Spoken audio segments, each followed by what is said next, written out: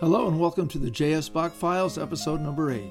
I'm Terence O'Grady, and today we're going to take a look at 3 lesser-known but still very interesting Bach concertos. We'll start with the so-called Triple Concerto, BWV 1044 in A minor for flute and violin and orchestra, with the harpsichord once again functioning as a powerful solo instrument, just as it did in Brandenburg Concerto No. 5, which employed the same combination of instruments. But that's one of relatively few points of contact that the Triple Concerto has with the presumably earlier Brandenburg Concerto, because BWV 1044 was put together for performance most likely as part of Bach's duties with the Leipzig Collegium Musicum. Bach's involvement with the Collegium Musicum, which had been instituted by his predecessor Telemann, constitutes a fascinating chapter in Bach's story, one which we're not really going to do justice to here, but let me just suggest that it was part of his responsibility which, despite his incredibly busy schedule, he not only took seriously, but even seemed to have enjoyed.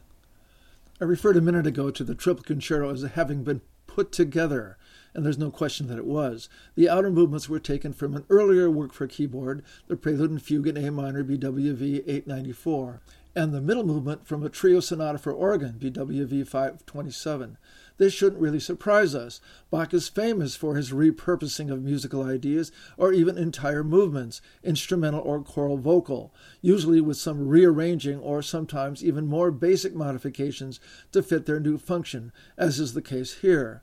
We've seen it before in some of the cantatas, and we'll see it again in some of the works to be discussed later in this series of podcasts, including some quite famous works such as the B minor Mass and the so-called Christmas Oratorio. Of course, one perfectly reasonable way to approach a repurposed work, such as the Triple Concerto, is to go through and point out ways in which the new version deviates from the old version, or versions in this case. We're going to do a little bit of that, but first we have to consider the more general question of how a prelude and fugue for keyboard could possibly translate into 2/3 of a concerto for orchestra and 3 soloists.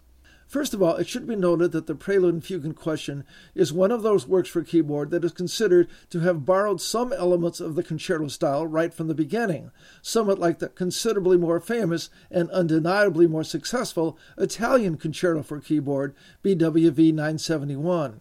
But, as we'll see, those concerto-like elements found in BWV 894 are neither so strong nor so obvious as in the Italian Concerto.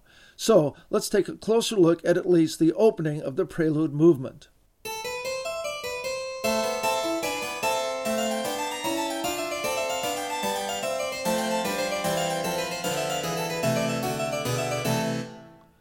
As you heard, the movement begins with a reasonably bold announcement of the sort of theme that might serve as a ritornello theme in a concerto. It begins with a single line in the right hand, but quickly moves to a thicker, block-like texture in the right hand, while the left hand imitates the opening motive half a bar later. Harmonically, it outlines 2 quick alternations of tonic and dominant chords, all in the first bar. But the opening motive, clearly the most distinctive idea within the ritornello, obviously goes by very quickly, and before we know it, we're in the midst of a series of initially undulating triplet lines that go on for some time, although new triplet patterns do emerge within the flow. Perhaps we can think of these long triplet-based excursions as equivalent to a solo section, but we would at some point fairly soon expect a return of the ritornello theme, brief though it may be, or something recognizably like it. And in fact, the opening motive does recur several times, but usually rather stealthily, and usually more in the context of what one might more reasonably describe as a solo section, as opposed to a more full-blown restatement of the ritornello theme. That reoccurs only as the piece draws to a close. So, given the musical flow I've just described, you would expect Bach to make some significant changes as he arranges the piece as the first movement of a concerto for 3 soloists and orchestra. Let's take a look at what he does. The concerto begins with a statement of the ritornello theme, with the whole orchestra, minus the solo flute, doing the honors. But there are changes made almost from the beginning. The opening motive, that first half measure, is immediately expanded upward and, at its high point, introduces 16th note triplets, which take the line back to the tonic note. But we do not immediately move on to a series of undulating triplets, as in the prelude. Instead, we move up an octave and repeat a variant of the same motive again, before then heading on to the undulating triplets. So in other words, the opening ritornello motive, the head motive so to speak, is presented twice, probably making a stronger imprint on the ear than was the case in the original version for keyboard. Although this first motive disappears after just 2 bars, the texture remains thick for the first 8 measures, introducing a few new motives along the way, including a dotted rhythm that becomes more important later. So, when the cadence in A minor is achieved, we feel like we've heard a significant ritornello, something that wasn't the case in the prelude version. At that point, predictably, the texture thins out considerably, putting more emphasis on the solo instruments, initially the harpsichord, which gives us the opening motive, and then later the solo violin and flute, which share fragments of the triplet figure. When the other strings are added from time to time for rhythmic emphasis, they often make use of pizzicato, somewhat unusual for Bach, to guarantee that their contributions don't override the soloists'. After 9 bars of shared soloistic activity, we modulate to C major and get something of a ritornello, but it's one in which the soloists participate actively and which emphasizes the dotted rhythm figures mentioned earlier. We'll hear the opening, including the ritornello and the first solo section.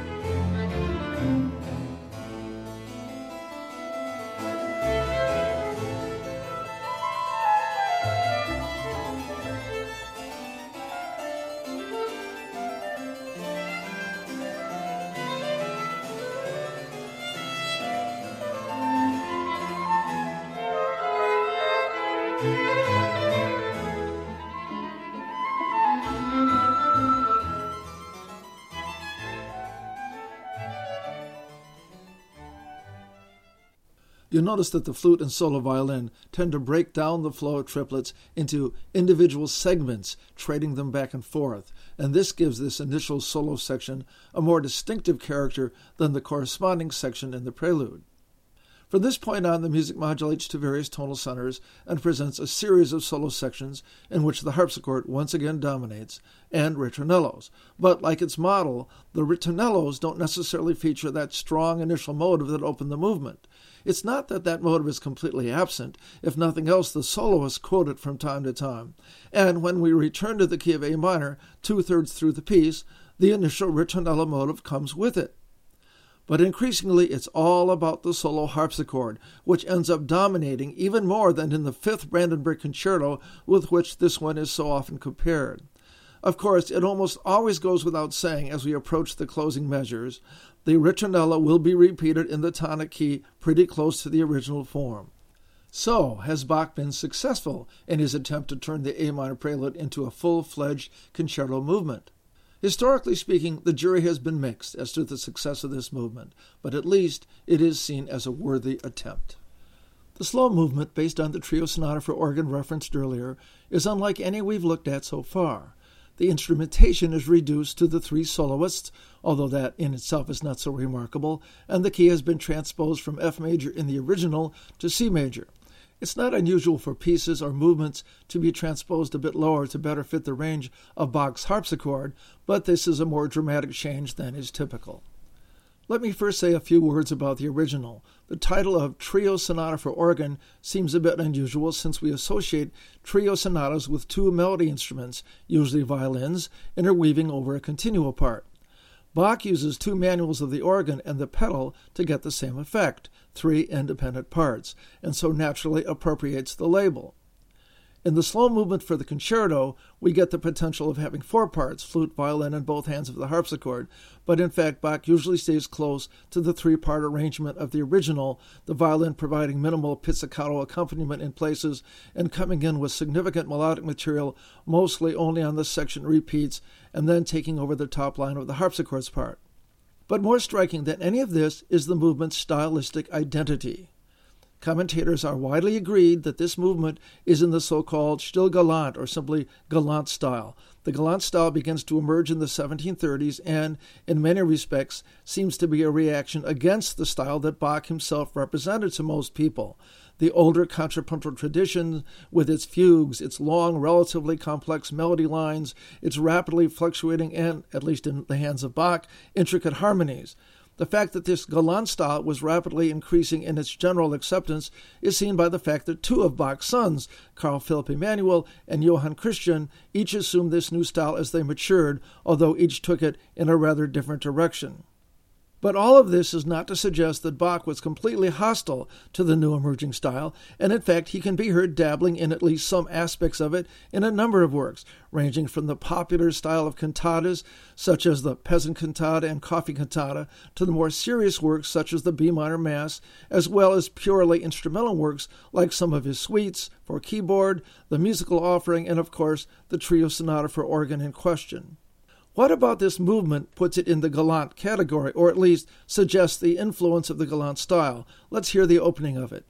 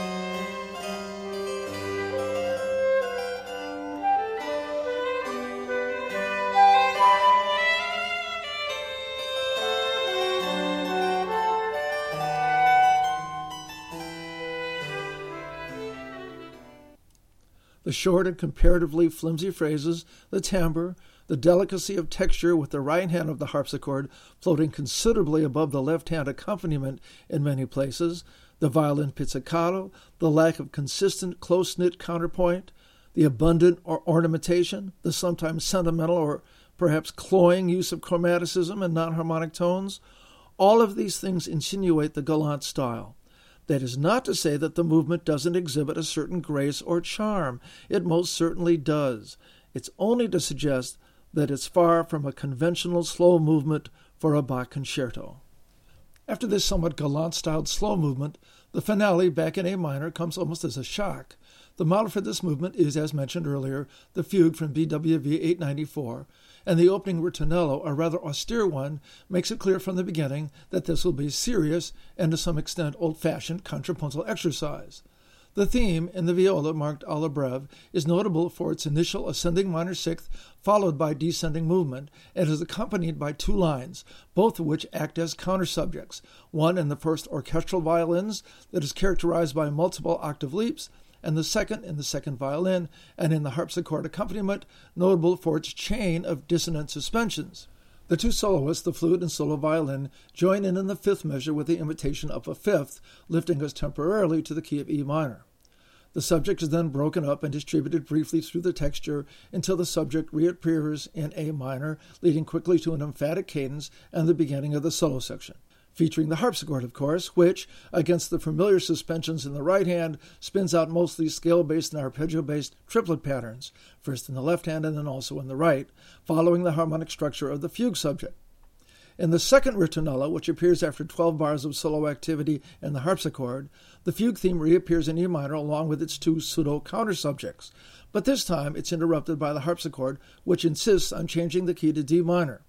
Flute and solo violin attempt to reassert the fugue theme during this modulation, but the harpsichord once again insists on its triplet-based solo activity, and soon the orchestral strings are reduced to quiet little pizzicato plucks in support.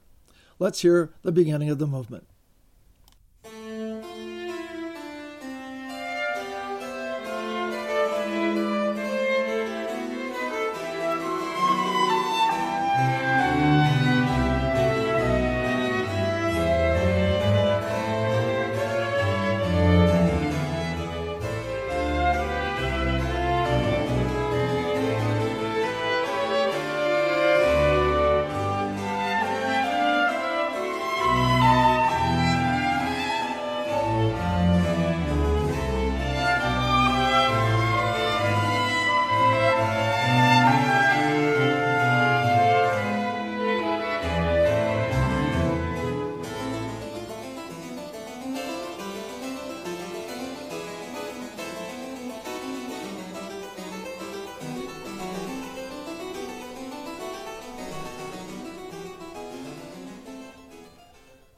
As the harpsichord continues its barrage, we hear glimmers of the fugue theme, and especially the octave-jumping counter-subject from the flute, solo violin, and orchestral strings.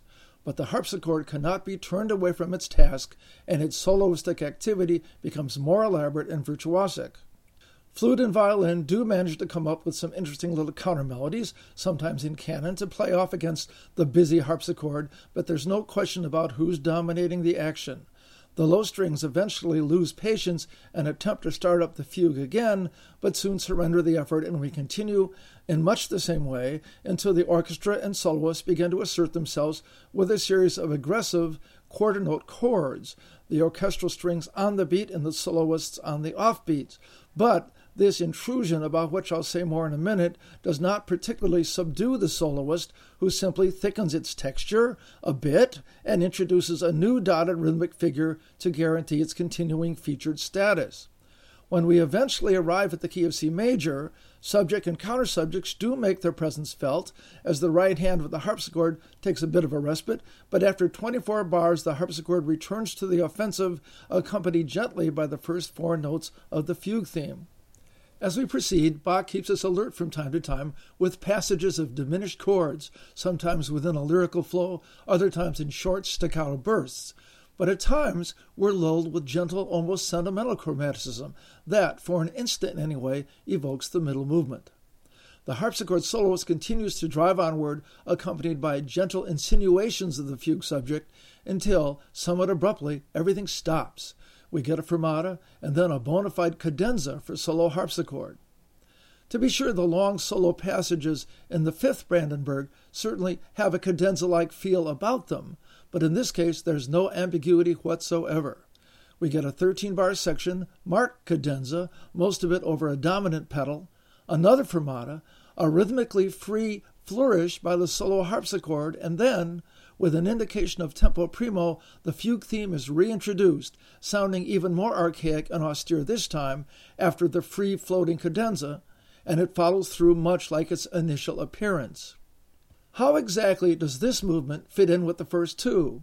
The fact that the ritornello is based on a fugue would seem to give it a certain amount of normalcy, since fugal finales are far from rare in Bach concertos. But this particular fugue has very little in common with some of the fugal finales we've observed up to this point. This is no gigue. There is nothing dance-like about this finale. In no way could it be said to represent a vivacious conclusion. In fact, many commentators have referenced the old-fashioned quality of the theme and the way it is handled, many of them tying it to the stile antico, a purposely archaic style written in emulation, to some degree, of Renaissance counterpoint. In reference to this, the excellent pianist Angela Hewitt has suggested that the rather aggressive accident intrusions I referred to earlier, which she refers to as, quote, outbursts of quite ferocious chords from the orchestra, end quote, seem, in her words, to be like a condemnation of sinners. Is that kind of religious symbolism possible in an instrumental work? Of course it's possible, more so for Bach than for most composers. Such a supposition is utterly unprovable, of course, but it is tempting to come up with some sort of explanation, metaphysical or not, as to why this rather strange-sounding finale is so different from most concerto finales, as well as from the somewhat unusual slow movement, and how it all fits together with the first, more conventional opening movement. So, in the end, we are left with a concerto which features some skillfully negotiated and genuinely likable features, and yet one that remains problematic for many of even the most ardent Bach lovers. We turn now to Bach's Concerto for Harpsichord and Orchestra in F minor BWV 1056. We know that Bach's harpsichord concertos, 7 of them for 1 harpsichord, 3 for 2 harpsichords, 2 for 3 harpsichords, and 1 for 4 harpsichords, his famous arrangement of Vivaldi's Concerto for 4 violins and orchestra. We know they tend to be based on earlier works, for example, the violin concertos in A minor, in E major, and the double concerto in D minor, as well as others now lost. In this case, Bach's Harpsichord Concerto in F minor, we have another repurposed work, but one in which Bach borrows, in the outer movements, presumably from an earlier lost violin concerto, and in the slow movement, from a lost oboe concerto. But we're naturally going to start with the first movement in F minor in 2/4 time. With no tempo indication, it's usually played at a typical allegro pace or perhaps a bit slower. It begins conventionally enough by outlining the tonic triad and constantly returning to the tonic note on accented beat for the first 3 bars. In fact, bars 2 and 3 are merely ornamented variants of the first bar, so the theme has to be considered a bit more static than most of Bach's concerto themes. But there are some reasonably distinctive elements: the short, long, short rhythmic pattern, its emphasis on the leading tone, and the prominence of chromatically altered lower and upper neighbor tones probably being the most notable. Here's a simplified example, devoid of supporting harmonic parts, but including the continuo bass line, played also by the left hand of the harpsichord, because its distinctive patterns play an important role later on.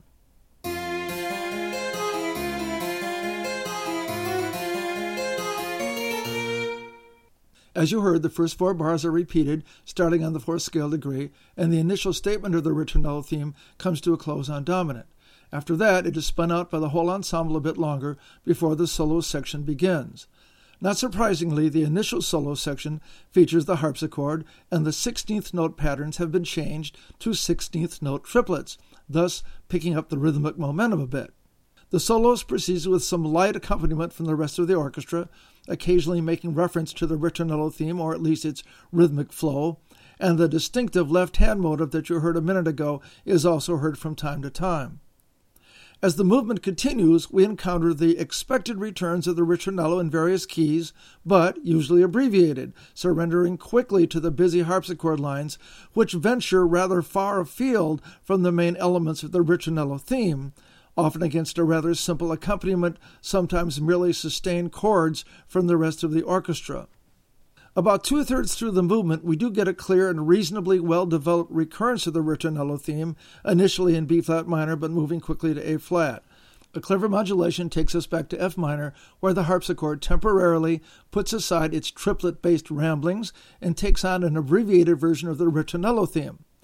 But at no point do we get a full return of the complete ritornello theme, even the final measures leading up to the concluding cadence.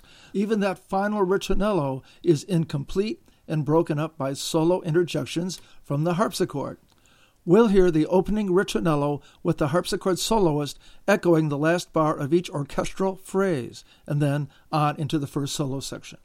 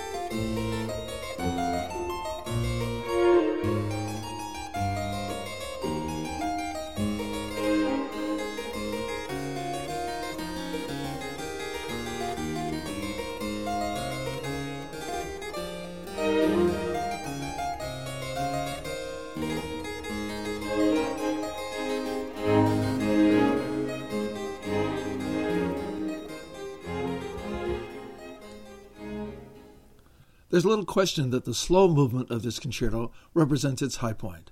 The movement was also used as the introductory sinfonia to Cantata BWV 156, titled, in English translation and rather grimly, I Stand with One Foot in the Grave, whose text speaks of relying only on the mercy of the Savior. We'll hear the beginning of that sinfonia.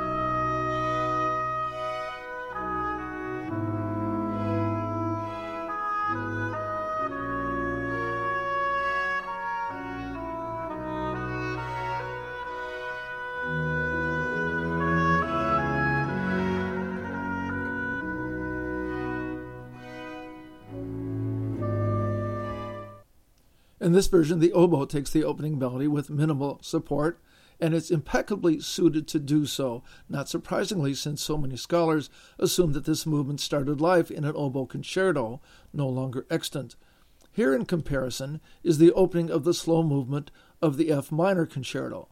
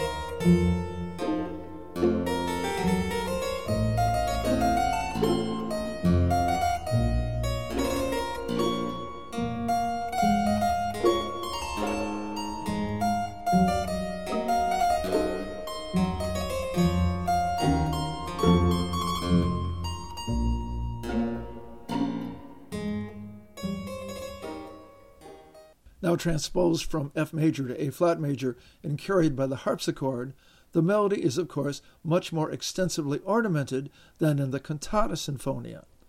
It's possible that Bach was appropriating the lighter French Rococo style here, but it's also reasonable to believe that Bach was using the ornamentation as a way of filling in spaces and emulating a sustained lyrical flow with an instrument that features a very rapid decay of sonority, in direct contrast to the oboe, which can sustain and swell a lyrical line every bit as naturally as the human voice. As far as the melody itself is concerned, the first 2.5 bars of this wonderfully lyrical theme were borrowed from the slow movement of a concerto by Telemann, Bach's associate and friend, and it's often been suggested that this borrowing may have been intended as a sort of salute to his colleague. One reason Bach may have been drawn to the theme is the fact, which you may have noticed, that it's built over a descending bass line, like many of the composer's most memorable melodies. At any rate, it's developed brilliantly over the course of the entire movement, both melodically and harmonically. Does it sound somehow more natural in the version for oboe? Perhaps, but it's also very convincing in this version, even if, for brief passages, the melody almost seems to sink under the weight of the extensive ornamentation. The third movement, F minor in 3/8 time, is marked presto and speeds by quickly. The ritornello, just the first 8 bars of it, has 3 ideas, not really motives per se, that I want to point out. The first bar begins by dashing up an F minor scale in 16th notes. We'll call this idea ritornello 1. The second bar is just an ascending triad in 8th notes, starting on the 3rd scale degree, but it lands on a raised leading tone, which is tied across the bar. This is more ear-catching than it sounds, and becomes one of the central elements unifying the movement. We'll call it ritornello 2. The third idea is the echo effect that comes in at the end of the first 8-bar section, when the first violin punctuates the end of the phrase with a falling 5th, which is immediately echoed quietly an octave lower. We'll call this ritornello 3. Let's hear a simplified version of the first 8 bars of the ritornello.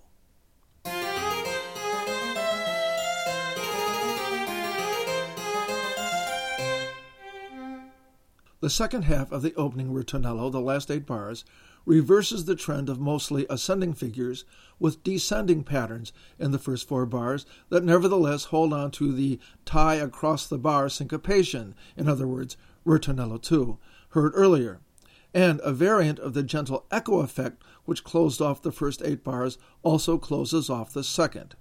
Here's a simplified example showing the second 8 bars of the ritornello.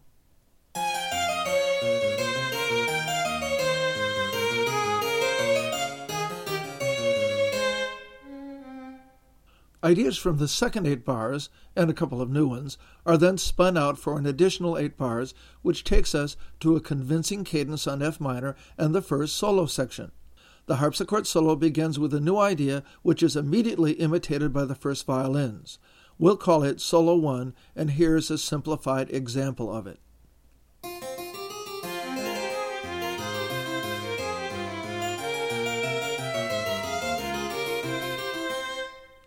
Its most distinctive feature is probably the initial descending perfect fourth in the first bar and the ascending perfect fifth in the second. Does this idea show up in later solo sections? Not in all of them by any means, but neither does it completely disappear. At one point, after a modulation to C minor has been effected, the idea returns in the harpsichord and is duly imitated by the first violin. Still, it would be misleading to suggest that this rather distinctive idea plays a major role from that point on. There are other distinctive keyboard-type figures that are at least as important as we proceed through the movement. Here's a slowed-down example of one of them, based on consecutive trills, which occurs at the end of a clever modulation to C minor. We'll call this Solo 2. It's accompanied by arpeggios in the strings that double the left hand, which my example doesn't show.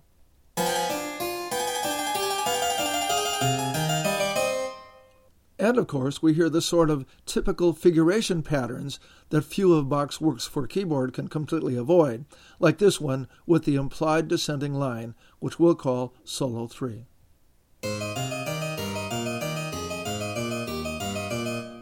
The echo motive that we referred to earlier as ritornello 3 also has a role to play as the movement hurries on, often heard in pizzicato from the strings.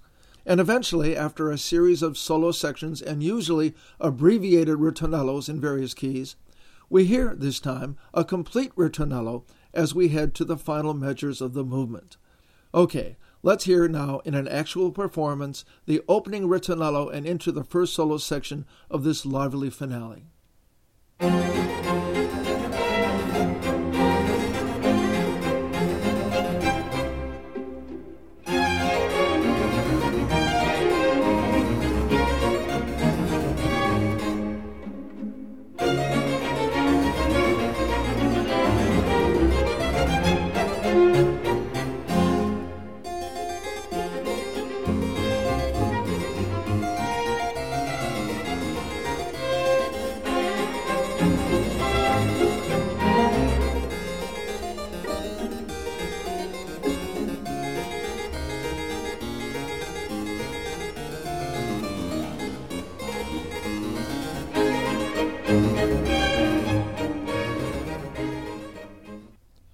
We'll move on now to the last concerto we're going to consider, the Concerto in C major for Two Harpsichords and Strings, BWV 1061.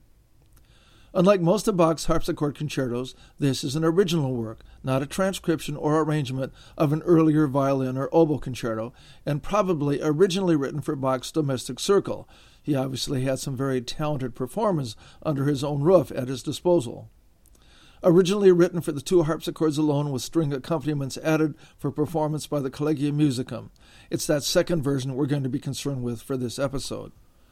The first movement, C major in common time, no tempo indication, begins with a very simple thematic statement in the first bar, presented primarily in the first harpsichord and first violins. It's basically an embellished plagal cadence, tonic, subdominant tonic, or 1-4-1, with the melodic movement starting in the third scale degree and moving up by step to the fifth, with a trilled fourth scale degree on the way up. We'll call this Ritornello 1.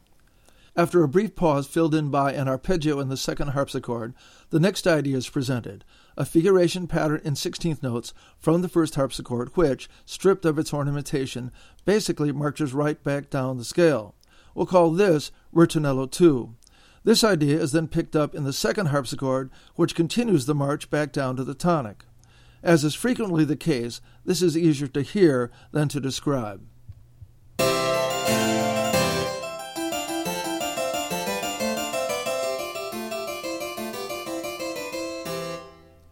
After cadencing on dominant after just 4 bars, we hear what we perceive as the first solo section, where both harpsichords come out with all fingers blazing in a pattern of mostly 16th notes. This might be heard as a variant of the Ritornello 2 motive that we just heard, but we're going to call it Solo 1. It's bandied back and forth between the harpsichord soloists and repeated on different pitch levels. Here's a simplified example.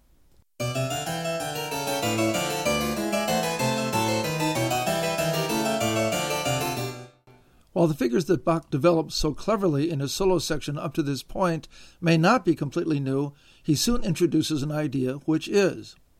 The strings, which had been accompanying the harpsichords lightly, now completely drop out, and the first harpsichord, soon to be echoed by the second, introduces this idea which we're going to call Solo 2.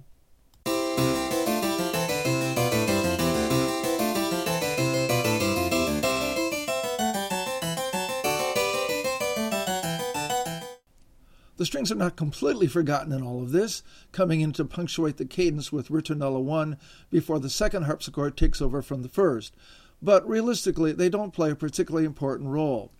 After both harpsichords have had their fun spinning out Solo 2, they both join together to exploit ritornello 1, and for a while we roam imaginatively, often touching quickly on various tonal centers before settling down on G major. There, figuration patterns, often those with implied lines budding out from within, dominate the action for a bit until Solo 2 returns to do some modulating of its own. Then the texture slims down considerably as first harpsichord 1 and then harpsichord 2 each take a solo based on Solo 2 mixed in with various figuration patterns. This back and forth is basically the story of the movement. The two harpsichords compete furiously for attention, various motives pop up and become submerged, and then, when we expect a secure and confident cadence, we get instead an abrupt stop in the action, an unexpected change in tempo to adagio, and, briefly, a glimpse at a somewhat anguished C minor flourish before finally closing on a fermata on C major, presumably preparing us for the slow movement to come. Of course, isolating and identifying themes and motives, as we've done here, never tells the whole story about a piece or a movement, and that is particularly true here. The two main themes are not particularly remarkable, and long passages go by without any significant reference to either. But the interplay between the soloists is nonetheless dazzling because of the rhythmic energy and, at times, the striking, although completely logical chord progressions. We'll hear the opening and a bit into the first solo section.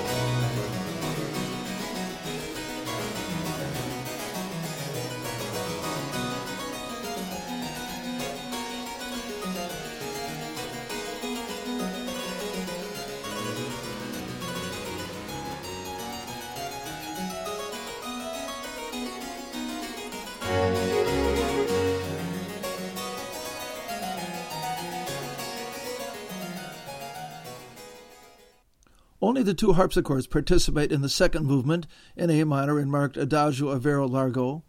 It begins with an expressive phrase in the right hand of harpsichord 1 that begins by leaping up passionately before undulating back down the scale. The initial motive is loosely imitated in the left hand, and 3 bars later, the entire theme is given a proper imitation by the second harpsichord. Here's an example of the theme and its imitation. You might notice that the cadential phrase that closes out the theme bears a distinctive resemblance to the opening motive of the first movement.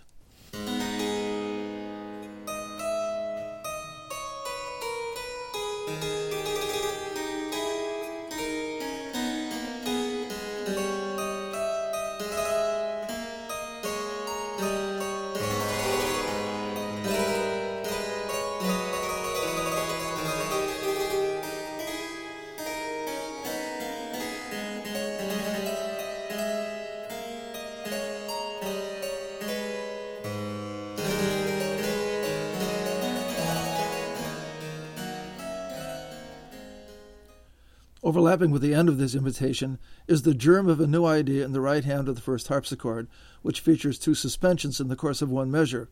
There's nothing terribly unique about it at first, and it disappears quickly, but it plays a more important role later on. Here's an example of it, not of its first occurrence, but as it appears later on in the movement.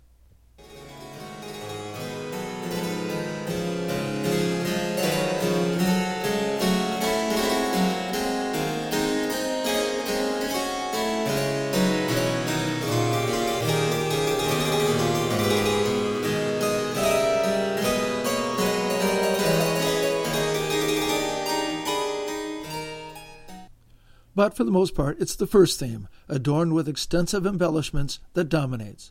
It returns in a wide variety of contexts, sometimes appearing first in Harpsichord 1, sometimes Harpsichord 2. But, important as it is, it sometimes seems to become all but lost in the busy textures, even at a slow tempo, particularly as the trills in multiple parts seem to compile. The fugal finale begins with the right hand of Harpsichord 1 presenting a 4-barred fugal subject, which starts out with a distinctive rhythmic pattern but soon passes to a more generic flow of 16th notes and 8th notes played by the left hand. As the fugal answer comes in a fifth higher in the right hand, the left hand continues with an interesting counter subject, with some rather distinctive elements, including some large leaps in 8th notes in its second bar. After the subject and its initial imitation at the fifth is completed, we pass immediately to an 8-measure contrasting episode, initially a series of alternating arpeggio figures, but eventually a more complex contrapuntal flow into which motives from both the subject and counter-subject poke their noses. We'll hear a performance of the first 16 bars, including the fugal subject, its imitation, and the first contrasting episode.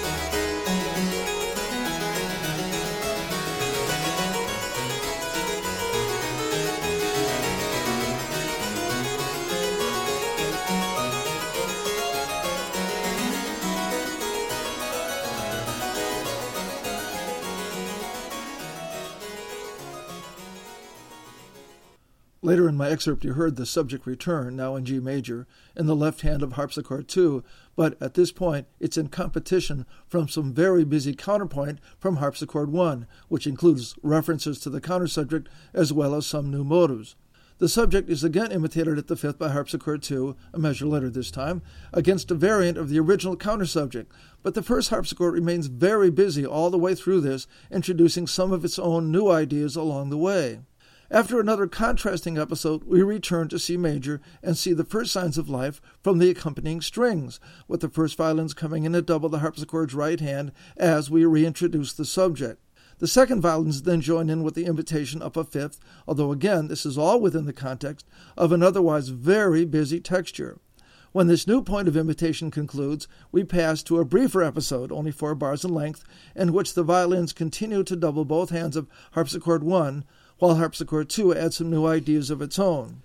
At this point, the more or less traditional pattern has been established, but there are some small surprises. The subject returns in C major with the lower strings now jumping to double the fugue subject, but this time we're cut off before any imitation can begin, and we move on to another episode, in which Harpsichord 1 launches a solo passage where it introduces some more chromatic elements and eventually changes keys.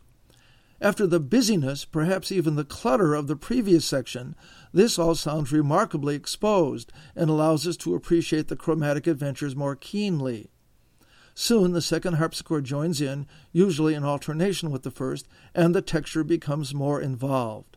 Still, it's almost a shock when all the strings enter with the fugue subject, forte, in E minor, and we stay in this new tonal area for a while before moving to A minor, where the drama plays out once again, this time with some actual imitation taking place. Using the first bar of the subject as its driving force, Bach slides into D minor, and the harpsichords are once again left to their own devices. Having gone this far through the circle of fifths, Bach naturally takes us a step farther and brings us to G major and reintroduces the subject with light accompaniment from the strings. But, predictably, it's just a stop-off point, because Bach is clearly heading back to the home tonic of C major for the big finish, which he effects with an increase in string activity, a final reference to the fugue subject, driving 16th notes from the harpsichord, and the final cadence. Here's the conclusion of Movement 3.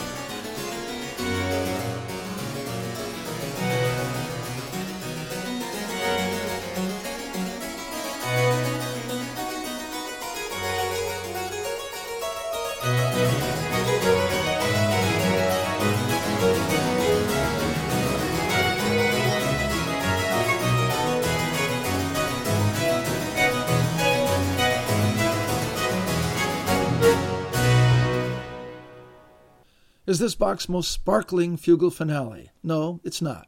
But the textural density is impressive, and there's so much going on as the movement proceeds. It's fascinating to watch how many lines Bach can juggle at the same time without having them disintegrate into an impenetrable mass. And this, of course, is only a concerto for 2 harpsichords. Those for 3 and 4 represent in some ways even more remarkable sleights of hand.